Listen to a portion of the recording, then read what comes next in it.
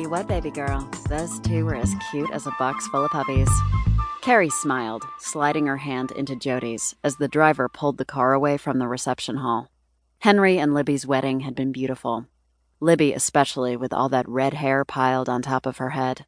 No veil, just a rose gold tiara. Doc had assured them during all their wedding planning that they should spare no expense. Her husband liked his new role as millionaire, and Carrie had taken him at his word. Libby had a wedding fit for a princess when they were all done, and the day had gone off without a hitch.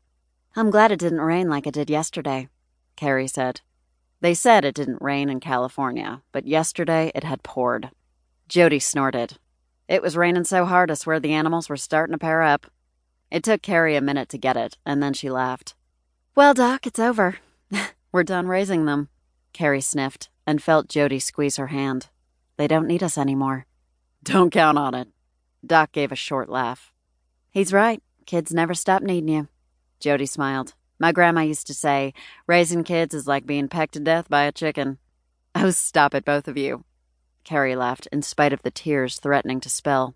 Carrie swore she'd gone through a whole tube of mascara that day. Waterproof my ass from all the happy crying and reapplication of makeup.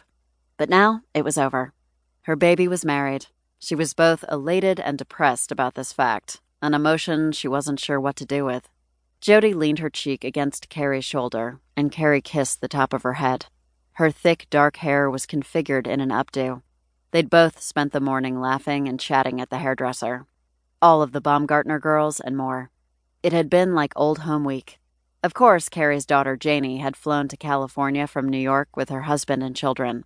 Gretchen, their former nanny, had come to L.A. all the way from Brazil with her new guy. Ryder had all the girls hanging on him during the reception. He was a big, stoic military type, and Jody had remarked that he was tougher than a $2 steak. Also, Danny, an old lover of theirs, had come from Venice with her husbands, Nico and Mason, and their twins. Even Ronnie, Henry and Janie's babysitter when they were little, had come. So the girls had all converged that morning to get their hair done, laughing and reminiscing.